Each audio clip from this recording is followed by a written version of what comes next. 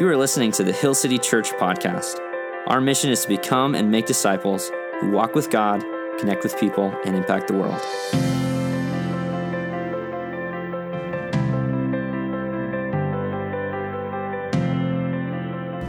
Morning, church. My name's Josh. I'm the lead pastor here at Hill City Church. So good to be with you this morning to preach on 1 Timothy chapter 2. If you have a Bible, you can open to 1 Timothy. We'll be in our main teaching text in just a few minutes.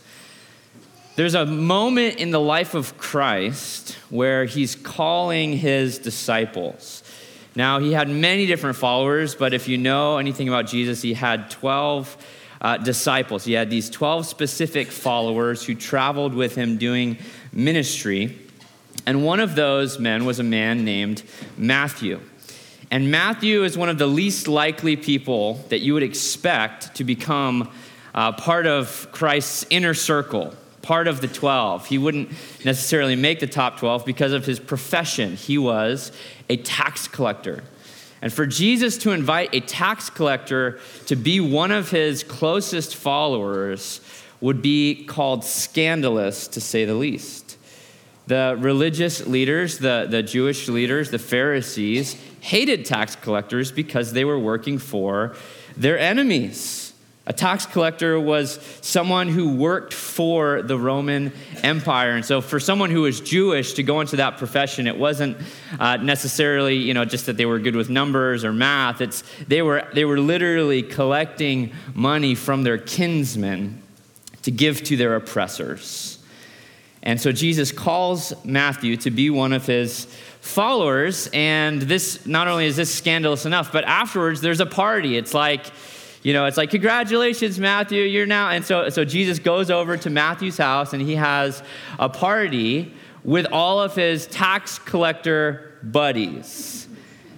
And this just incites a little bit of public scrutiny towards Jesus. The Pharisees want to know why. Why? Why are you spending time with tax collectors and sinners? And this is what we see in Christ's response, Matthew chapter 9, verses 12 and 13. But when he heard it, this is when Jesus heard the scrutiny, when he heard the pushback, he said, "Those who are well have no need of a physician, but those who are sick. Go and learn what this means." He's like, I'll give you something to chew on, okay? "I desire mercy, not sacrifice, for I came not to call the righteous, but the sinners." Jesus essentially says to the religious leaders, "Oh, you want me to stop spending time with sinners? I'm going to spend even more time with them."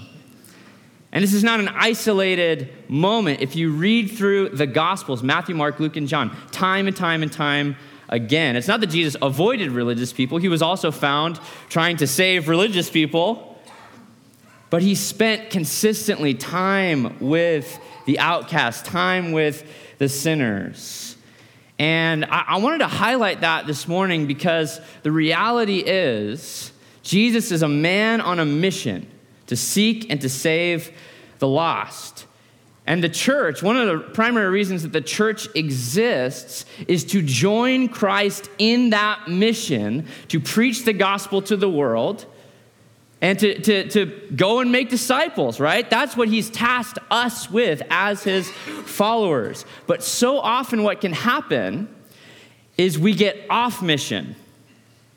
And even maybe a church that began with this great calling or this great mission, we want to go, we want to make disciples, we want to preach the gospel, we want to reach the city for Jesus. Given enough time, we can so easily drift into that same question from the Pharisees.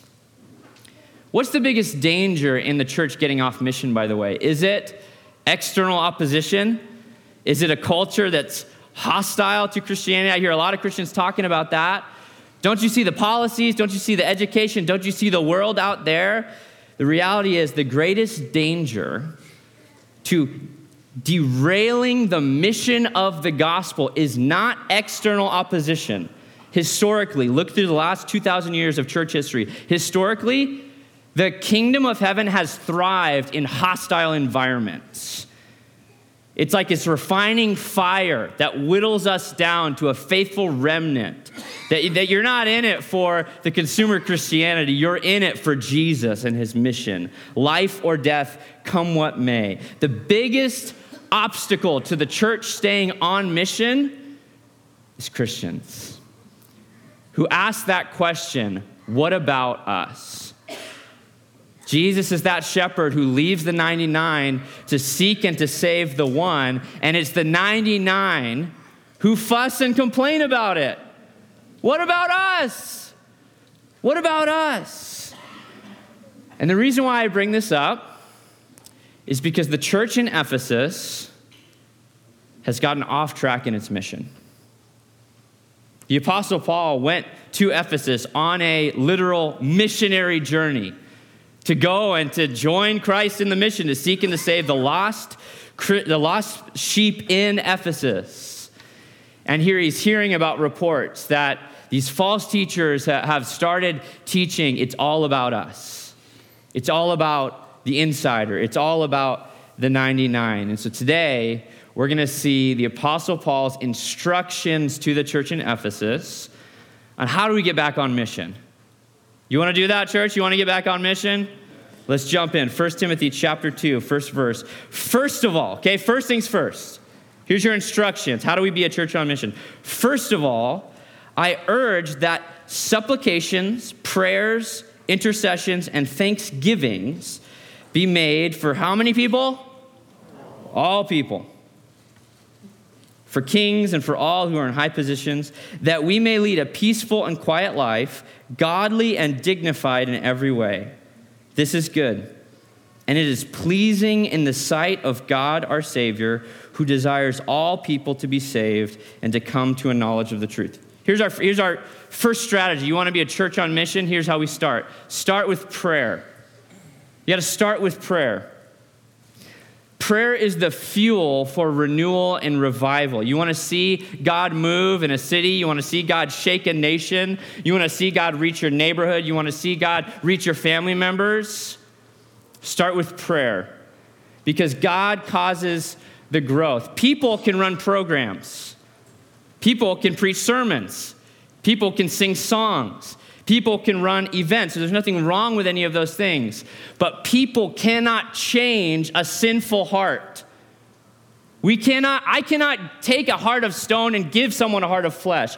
Only the Holy Spirit of God can change someone's heart.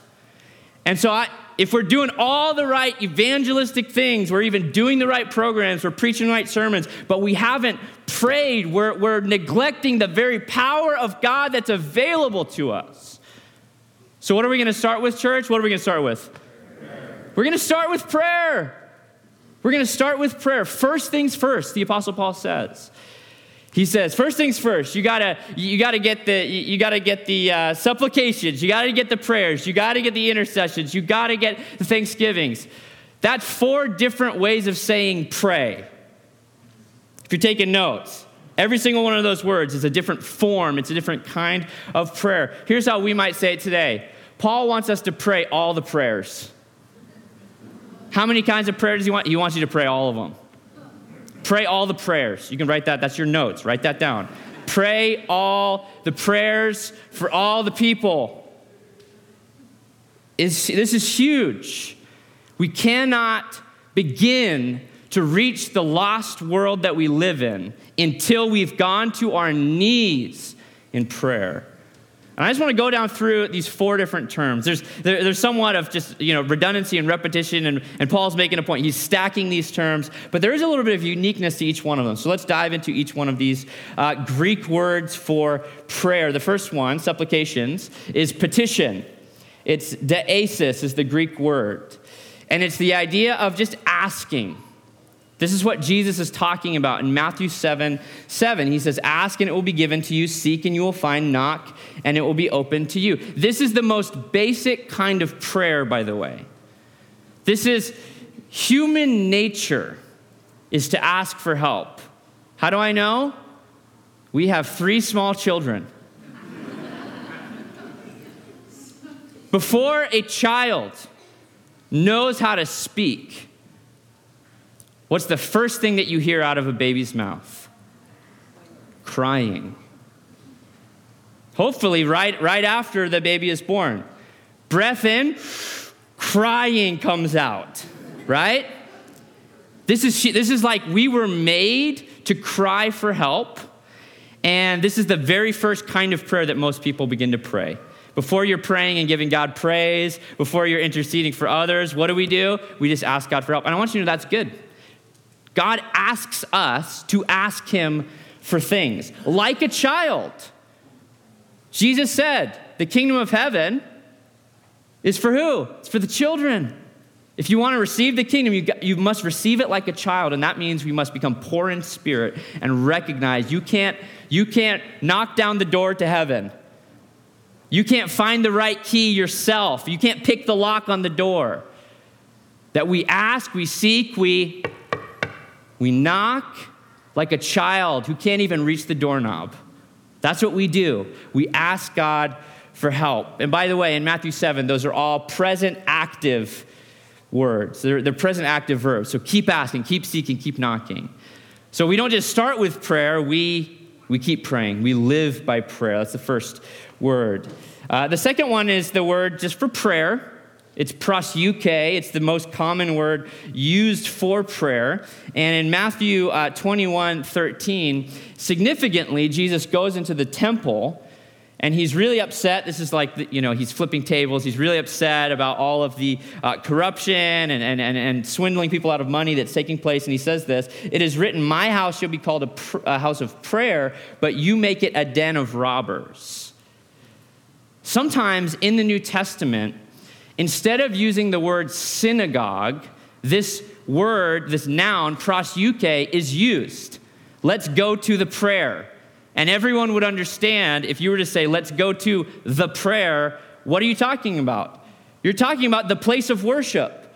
Because perhaps more than anything else, places of worship should be known as houses of prayer. I wonder if people would know our church as a house of prayer. This is more, by the way, than just having a prayer ministry. We have a prayer team. I love our prayer team. This is more than running prayer events. This is a culture, a community of faithful prayer. What about your home? Is your home a house of prayer? Are you teaching your kids how to pray? Are you praying together as husband and wife? Is your house holy ground where there's tears in your carpet for the prayers that you've prayed? We did a prayer hike on Thursday. Here's some pictures from the prayer hike. And there was also a women's prayer walk on Friday. And I was like, man, if only I preached this sermon before those events, we might have had a few more people. But it was powerful times of prayer and worship. And here's the reality, though. You don't have to wait for us to plan an all-church prayer event to pray, do you? Anyone hike? Just raise, anyone hike? Yeah, I love hiking. I love walking. You can pray while you hike. You hike with a buddy, you can pray with that person. You can pray for that person while you're on a walk with them. In your neighborhood, go for a walk, take a lap, pray for those houses. This is how we start. This is where it all begins. We start with prayer. Would our church, would your home be known as a house of prayer? The third word is intercession. This is enteuxis, the Greek word enteuxis. And we see Jesus talking about this in Luke chapter 11, 5 and 6. He gives this story of a friend at midnight. He says this, it says, "Friend, lend me 3 loaves, for a friend of mine has arrived on a journey and I have nothing to set before him." So this is midnight.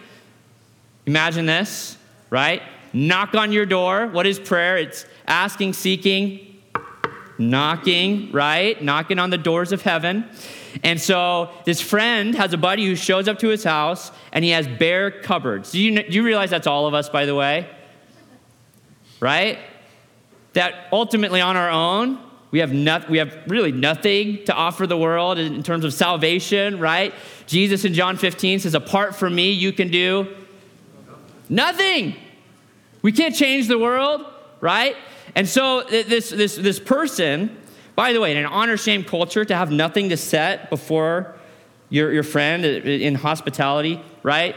That's like unheard of. Like, you got to have something. You got to help them. They've just arrived on a journey, maybe on foot, perhaps, right? They're hungry. And so at midnight, this friend goes to his neighbor, and the neighbor is meant to be God, right? Goes to his neighbor, and he has the audacity to wake him up. And what does the neighbor do in the story? Everyone's asleep. Go away, right? Do you ever feel like that, by the way, that you're praying and God's like, not now, right? And so what the friend does is he keeps knocking. And he bangs on the door. He says, I know you got bread in there. I've seen it. God has the power. We've got to believe that God has the power to answer our prayers. And we go before God on behalf of others. Intercession, another way of defining intercession, is I'm asking for a friend. And by the way, that's a good way. If you ever need to ask for a favor, just insert someone else's name in there, right? I'm asking for a friend. It's not me. I want you to help my friend out. And I'll be with them, but it's you ask for a friend. And the reality is there's deeper levels of boldness and compassion when we intercede for others. I don't know about you, but when I go before God for petitions, which is asking for me, asking for myself, I'll ask God for things. And then after a while, I'll be like, I don't know, maybe I'm asking for the wrong thing. Maybe I'm being too selfish with this. But when I'm asking on behalf of someone else, I'm like, God, heal that person. God, save that person. God, provide for that person. God, don't you see how deep their hurt is right now, right? I don't typically get to the point of tears in my petitions, but when I start interceding, something happens in my heart where the Holy Spirit is growing deeper levels of compassion. We want to be a church that intercedes for this world. Intercession cultivates compassion for the lost. And then the fourth word that Paul uses for prayer is Eucharistia. It's where the word the Eucharist comes from. It just means thanksgiving. In 1 Thessalonians 5:18, Paul would write to the church, and he says, give thanks in all circumstances, for this is the will of God in Christ Jesus for you. When you begin to be the kind of person who prays about every situation, you pray all the prayers for all the people in all situations. You start praying in that kind of way. What you'll begin to recognize is you'll begin to see God moving. You'll notice it more. And I believe because God will be moving more. God actually hears our prayers. He honors our prayers, right? If we sit around, we never ask, we never seek, we never knock, maybe we'll never really see God do miracles in our lives and in the world around us. But when you pray all the prayers, you'll begin to recognize, even in seasons of trial and suffering, there's things to be thankful for. He's given you peace in the midst of chaos. He's given you joy in the midst of trials. And this is not some cliche, for every cloud there's a silver lining, right? This isn't just look at the sunny side of life. This is genuine, deep. We're weeping with those who weep. We rejoice with those who rejoice, and we recognize there is still joy in the midst of suffering. And we can still give thanks. And by the way, a lot of people, like Thanksgiving every year, every November, go around the table. What are you thankful for? What are you thankful for? And people ask that question even in this world. But we don't just ask, what are you thankful for? We say, who are you thankful to? This is one of the most powerful things about praying prayers of thanksgiving is not necessarily even what you're thankful for. It's the fact that you're rightfully addressing that gratitude towards who? Towards God.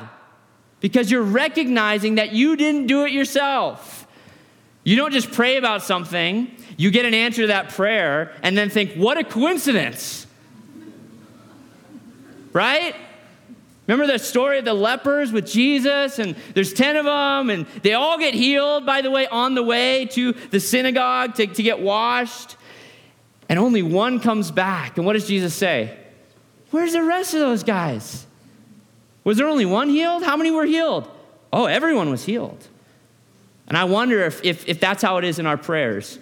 if only about 10% of us on average remember after the answer to go back and to thank God and to recognize it's not just what I'm thankful for, it's who I'm thankful to. Will you pray all the prayers?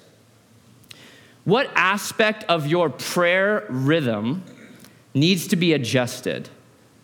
What kind of prayer in your life are you neglecting? By the way, 4 isn't even all the prayers. There's more kinds of prayer even than this. And so for you, what aspect, what element of your prayer, what kind of prayer have you been neglecting? This week, I want to challenge you to stretch and to grow your prayer rhythms. If you're only ever asking for petitions for yourself, there's nothing wrong with, you don't need to feel guilty for praying for yourself. Maybe you're in a season where you have a lot of needs. It might do you some good to say, for this next 5 minutes, I'm only going to ask for others. Do you think that would help your heart and your perspective on your situation? You're going to take some of that pent-up passion in your prayers for petition, and you're going to say, you know what? I'm actually going to focus on praying for the lost right now. Or maybe you have been asking and asking and asking. There's not a lot of praise. There's not a lot of thanksgiving, right? And you just pray and you just expand your prayer life. This week, what kind of prayer have you been neglecting? So that not just what, but who? Who does Paul say we should pray for? All people. That's the right answer. If you see, it's everyone. We should pray for everyone. But then he says, especially, he lists a group of people that I think is really significant for us. He says, especially pray for kings and for any who are in positions of authority. Who are kings? It's government officials. We just ask that question, what element of your prayer life has been lacking? Do you have Mayor McLean on your prayer list? Or are you just so frustrated and you're posting on social media all the stuff you hate about the government officials? Are you even praying for them? Don't post before you pray. Are you praying for government officials and people in authority? Who else is someone in authority? Are you praying for your children's teachers? Or are you frustrated with their teaching methodology? Who are you praying for? Who's on your list? Not just the people you know, people in authority. Are you praying for your church leaders? Or are you just emailing them? That's for next week, by the way. That's a little preparatory comment there for next week. Write that down in your notes. Pray for people in authority. Here's why. Paul says, so that you can live a peaceful, quiet life. By the way, this is not just like so that you can kick your feet up and go under the radar and just never have any issues. He says, and live a godly and dignified life. Here's the reason for this. Because people in authority, leaders in authority, you can read this in Romans 13, by the way, that there's no authority that exists other than the authority given by God. People in authority make decisions that influence the culture and the environment in which the gospel should spread. That's the reason, the entire reason. And we all know this, that certain environments are hospitable for the gospel and other environments are resistant to the gospel. And so we pray that people in authority would make wise decisions so that the gospel would take root. Here's the point. The gospel takes root in holy ground. In holy ground. The life that we are meant to live is, when he says a peaceful and quiet life, what he's talking about is that we would live a kind of life where we are known in our city as good citizens. We're helpful people. This is Jeremiah 29. Seek the welfare of the city, right? That people actually look at followers of Jesus and like, I'm so glad that Christian is in our neighborhood, right? Jesus said, in Matthew chapter 5, people will see your good deeds and they will glorify your Father in heaven. And so we pray that we would fit in the right ways so that we could stand out in the right ways. You see that? And I think sometimes we get those things flipped. We're standing out in a way that we're actually causing problems in our city. We're causing problems in our neighborhood. And then we're actually, in other ways, in our convictions, in our belief, in our standing on the truth of the gospel, maybe we're actually faltering in those ways and blending in a little too much. Does that make sense? This is a tension, this is a balance, but we have to be the kinds of people where the places that we live, the places that we walk, the places that we work, the places that we send our kids to school become holy ground. We pray the kingdom of heaven would come onto this planet Earth, where we live, where we work, where we walk, so that the gospel would take root, that these would be outposts for the sake of the gospel.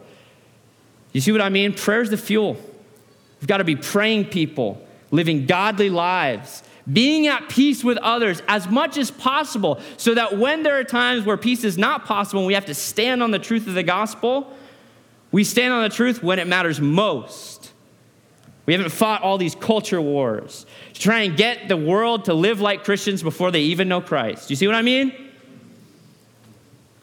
So we pray for people in authority. Pray for me. Okay? Please, pray for me. Pray for me. Another reason why you should pray for people in power and authority is there's often just, I believe, higher levels of spiritual attacks for people who are in authority. Because God knows that people in authority, they have the power to influence the environment, to shape the world for the sake of the kingdom. Guess who else knows that? The enemy knows that. Those are the people, I believe, who face the highest level of spiritual attacks. And so I would appreciate your prayers. This week, maybe add me to your list. Don't just add the governor and the mayor. Add me. If I'm not, I would love to invite you to pray for me, pray for our elders, pray for our staff. And would we be people who pray especially for leaders? But we don't just pray for our leaders. Paul says pray for everyone. Pray for all people. Here's the point. We pray for all people because God wants to save all people.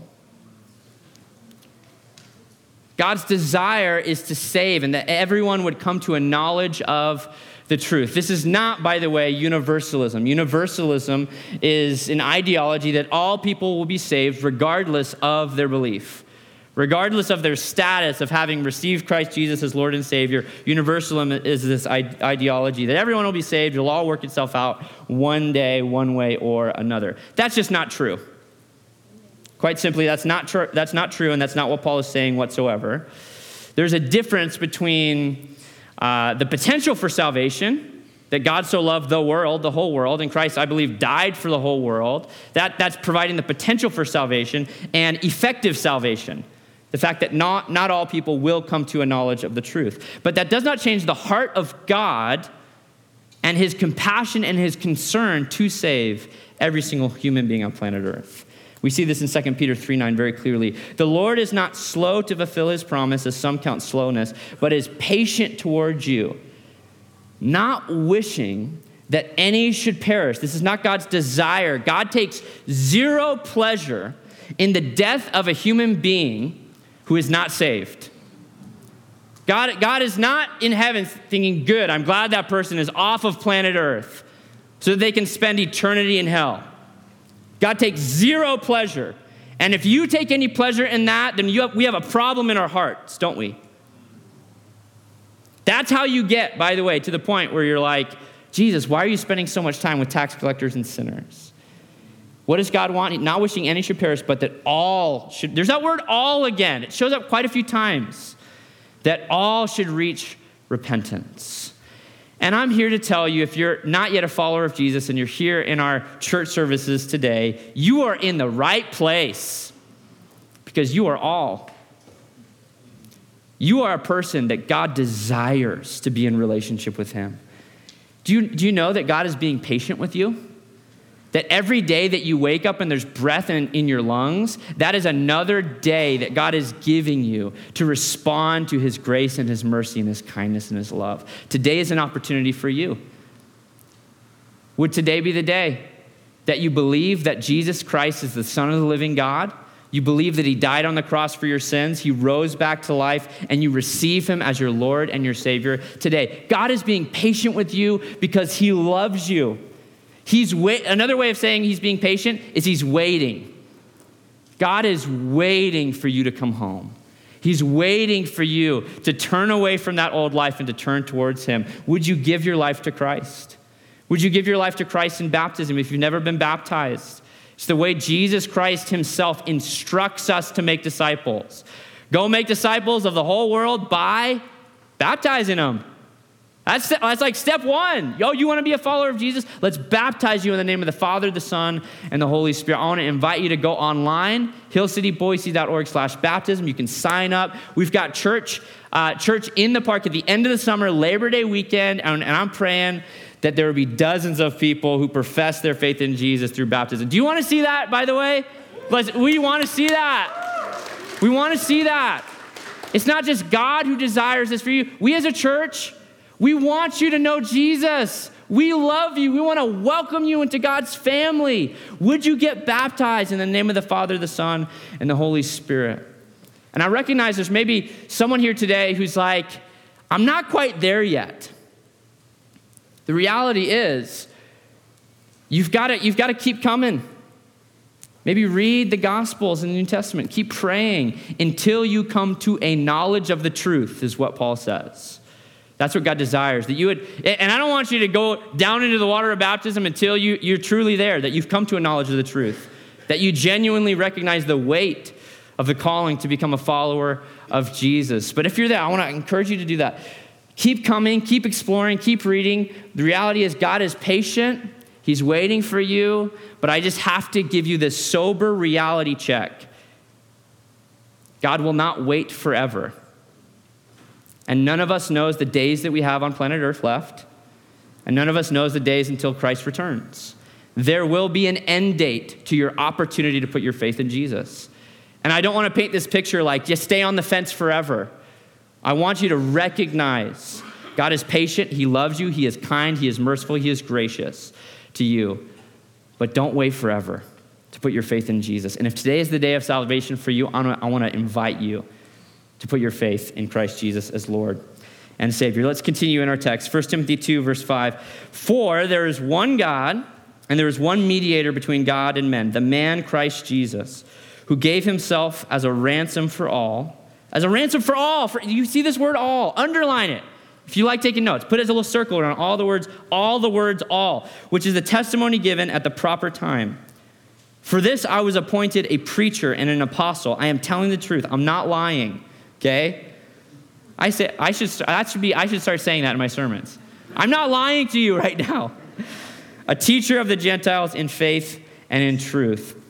Here the Apostle Paul addresses another ideology. We looked at universalism. Another prominent ideology in our world today is an ideology called pluralism. Pluralism is a little bit different from universalism. Universalism is that everyone will be saved regardless of their status, regardless of their belief. Pluralism is that all different beliefs are the same, essentially. Have you heard that? Have you encountered that? This is rampant in our world. It's that all different beliefs contain some knowledge of the truth. And even sometimes it's expressed like this. Well, no one knows like the whole truth. Everyone just gets a little sliver of it, right? So whatever church you go to or whatever belief system you subscribe to, everyone knows their truth. This is your truth, my truth is, right? That's not universalism, by the way. That is an ideology called pluralism. And Paul, very clearly, by the way, he says, and I'm not lying about this, how many gods are there? He says there's one God, and there's one mediator between human beings and with God. That's Jesus Christ, our Lord and Savior. This, by the way, is very clear from even the beginning of Scripture in the Old Covenant. You see this in Exodus chapter 20, verse 3, the very first of the 10 Commandments. You shall have no other gods before me. And in the Shema in Deuteronomy chapter 6, verse 4, hear, O Israel, the Lord our God, the Lord is one. Okay? So this is like Judaism 101, okay? In the Old Covenant, it's like there's one God. Now, this seems very exclusive in a culture of pluralism. This is very exclusive in some ways. There's one God and there's one way to him. Jesus said, I am the way, I'm the truth, and the life. And that's just the way things are. Truth, by its very nature, is exclusive. There cannot be multiple versions of truth. Otherwise, it's no longer truth. It's no longer reality. But this is not only exclusive, it's also incredibly inclusive. Because if there is only one God, and there's only one way to him, we have to recognize that the way is open for how many people? The way is open for all. The invitation is extended for all. Christ died for all. And so while truth, it's exclusive, there's one God and there's one way to him, it's also this incredibly loving invitation to the world. This is why, by the way, Jesus gave the church the mission to go into the world. Because if there is only one God and there's only one way to him, who needs to hear it? Anyone who's not in Christ. Everyone. The world needs to know there's only one way to God. That's Jesus Christ, our Lord and Savior. And so we see 3 titles for Jesus here. I just want to go through these briefly because I think they're very important. We see 3 different nouns used for Jesus. The first one is mediator. This means that Christ pleads our case. The picture, I'll give you 2 pictures. One is in the Old Testament, there is a high priest and there's a priesthood and there's a Day of Atonement where one day every single year that you didn't bring your own sin or your guilt offering, but the high priest offers a sacrifice for the whole nation, right? So he sacrifices this animal, and then he takes the blood, and he goes into the Holy of Holies, and he sprinkles the blood on the Ark of the Covenant. The Holy of Holies is where God's very presence is. So you have God on the inside, and you have sinful people on the outside. You see that? There needs to be some kind of bridge or mediator to go and unite the people back with God. That's the high priest on the Day of Atonement. They're playing the role of a mediator. By the way, a mediator is someone who helps people find common ground. They help reconcile people. Another example would be in a courtroom. A defense attorney would be considered a mediator. You have the law, represented by the judge, and then you have the guilty party. And so the defense attorney is trying to help, bring this person back into society. They're trying to make this, help this person be declared innocent. That's a mediator. In Hebrews 9:15, this is what author of Hebrews says about Jesus. Therefore, he is the mediator of a new covenant, so that those who were called may receive the promised eternal inheritance, since death has occurred that redeems them from the transgressions committed under the first covenant. So Jesus is our mediator. He goes before God. He pleads our case. He wants to unite us back with our Father in heaven. So picture that. That's the first title. He's our mediator. He's your advocate. Jesus is for you. The second title, though, is Jesus is called the man. Now, he's the man. You know what I mean? He's like, you the man, Jesus.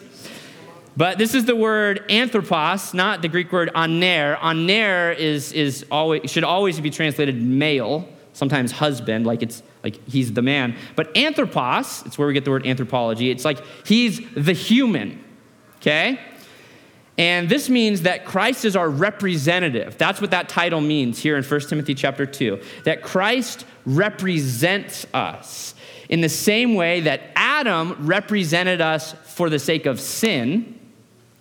Christ Jesus represents us for the sake of righteousness. Romans chapter 5, verse 19. For as by the one man's disobedience, that's a reference to Adam, the many were made sinners, so by the one man's obedience, the many will be made righteous. Now picture this again. If he's our representative, picture that courtroom, okay? Courtroom analogy. That you have the judge, you have us as the guilty party, guilty in our sins, and the defense attorney is pleading our case, but instead of listing our own actions, he starts listing his own actions. Does that make sense? That's what it means for Jesus to be our representative, is when God looks at us, when we're in Christ, he doesn't see our own sins. What he sees is Christ's righteousness. It's called imputed righteousness is the theological term for that. We are clothed in Christ's righteousness, something that we could never earn or attain on our own. That's beautiful, by the way, for Christ to be our representative. And the third title given to Christ here is he's our ransom. He's a ransom. This means that Christ died in our place, and you can add on our behalf. This is the theological term for this is the substitutionary atonement. Picture that Day of Atonement. You have the priest. What Jesus Christ is, he's not only our mediator, he's also himself the sacrificial lamb. That's what's happening on the cross. He himself, his own blood, the blood of the Son of God himself, is poured out for the sake of all sinners. This is not just a theology found in the Apostle Paul. You want to read this straight from the mouth of the Son of God himself? Matthew 20, verse 28. Even as the Son of Man came not to be served, but to serve and to give his life as, everyone say it, a ransom for many. Jesus is saying that's my primary purpose, to give my life as a ransom for many. And so in that picture, we get Christ's righteousness. He gets our punishment on the cross. This exchange is the most beautiful display of love that the world will ever see. We get Christ's righteousness. He gets our punishment on the cross. That's the truth of the gospel. That's the gospel. And Paul shares about the gospel, and he says, listen, there's one God, there's one way to God, and he's so thankful. It just oozes gratitude. He's like, I'm thankful. I get to preach that. You know, I feel that as well. I'm so honored. Any opportunity I get to preach the gospel, overwhelmed with just the immense honor and privilege. He's like, I get to preach that. I was appointed as an apostle. That's like a missionary. I get to go out and preach that all around. He says, I'm a teacher. I get to teach people how to follow Jesus. And even if you're not called to vocational ministry, that maybe you don't get your paycheck for being a pastor or a church leader, that you have also been entrusted with sharing the good news of the gospel to people in your life. And so I just want to bring us back to the whole point of today. We said start with prayer. Let me just ask you this question. Who are you praying for? Pray all prayers for all people, but no, let's just get that. Okay, don't just like, Lord, I pray for the world. Yeah, that's great. Who? Let's see some names, okay? Some of you got one of these bookmarks. We rolled these out a couple months ago. They just say they're part of this prayer initiative, a regional initiative. What I like about this, it's not even like a national or global. It's like in the Intermountain region, right? In our region. And there's 10 names on here. By the way, if you didn't get one of these, we have more of these. They're in the back, and we have ushers. We got these? You can raise your hand if you want one right now, and an usher can bring you one of these during this time. If you already have one, you can just keep your one, even if you don't have to have it with you right now, by the way.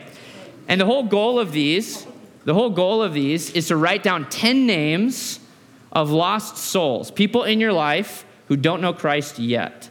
And if you don't get one, by the way, right now, you can get one on your way out today. They're just going to be on the surfaces. Here's what I want to give you an opportunity to do. To fill this out, pray for these names. I would say consistently, perhaps even daily. Keep this somewhere. Keep it in your Bible. It's a bookmark. Keep it in a book that you'll read. Just put it on a book that you never read and you leave up on the shelf. Keep it somewhere visible, and then just commit to praying for these people. Here's what I want to say to you if you're not yet a follower of Jesus. Pray for yourself. For you, before you get to intercession, what's the first kind of prayer? Help. It's petition. If it helps you, write down one name if you're not yet a follower of Jesus, your own name. You don't have to do this, but you could. It's okay. Write down your own name and just pray, God, bring me into a knowledge of the truth. I've got all these questions. I've got all this church hurt. I've got all these hesitancies. I've got every reason not to believe. If you were to pray that prayer, this is the most pleasing prayer that you could pray before you're a follower of Jesus. Bring me to a knowledge of the truth. Show me who you are. Reveal your love to me. That's a prayer, by the way, that God just so deeply desires to answer for you. Write your own name down if you need to. And just pray and ask that God would reveal himself to you. If you're a follower of Jesus, we're going to spend a few moments just actually praying right now. And if you need to fill this out, you can fill this out right now. I just want to tell you, the first 3 names on my list are my own 3 daughters. And we take this for granted a little bit. We think, my kids go to church, they'll be saved. My kids grew up in a Christian household, they'll be saved. Have you prayed on your knees with tears for your own children? Are you praying them into the kingdom of heaven? Your neighborhood. Are you praying? Do you know the names of your neighbors? If you don't, that's this week. Knock on the door. Get to know your neighbors. You notice they're mowing, go out and just figure out, take the garbage out at that time. Do something.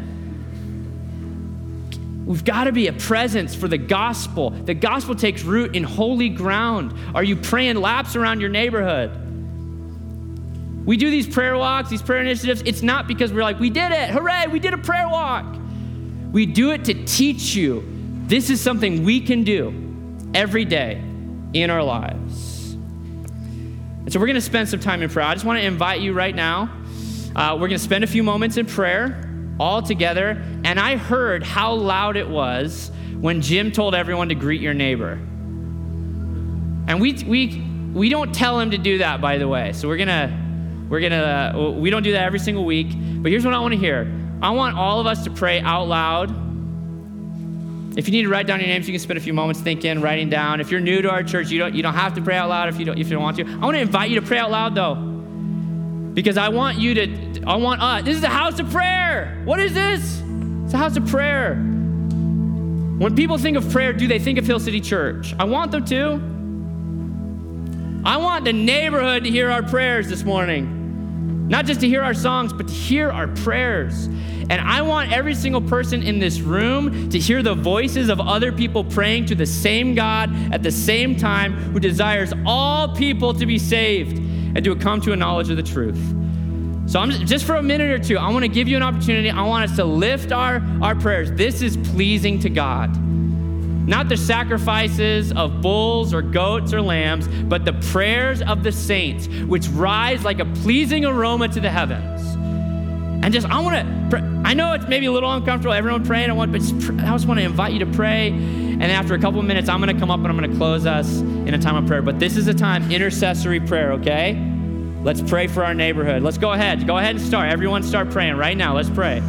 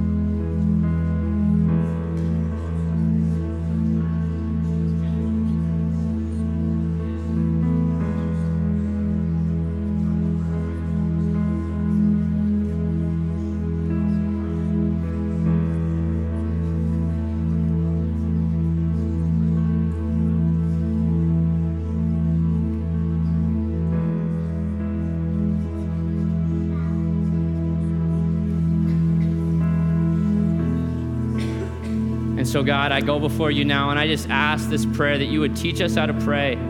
Would this not merely be a sermon or an initiative or an event or an outreach? God, would this be our life? Would this be how we live our lives, so utterly dependent on you like children? God, would we keep praying? Give us tears. Give us hearts that break and bleed for what makes you break and bleed. God, I pray for our kids. Would prayer be their native language? Would you teach our little children how to talk to you freely and openly? We want to see renewal. We want to see revival. But God, ultimately, we just want you.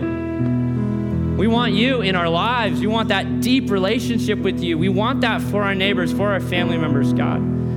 I pray for the people in the room today who they're not quite ready. They're not quite there they're not at a knowledge of the truth. God, bring them to a knowledge of the truth. We love them, God. We long to be with them for eternity in heaven. We long for them to know your grace and your mercy, which you lavish upon us. God, I pray that we would continue to see you do more than we could ask or imagine. And I pray that we would pray to see it happen. We pray all these things in the powerful name of Christ Jesus our Lord. Amen. Let's stand together. Let's worship.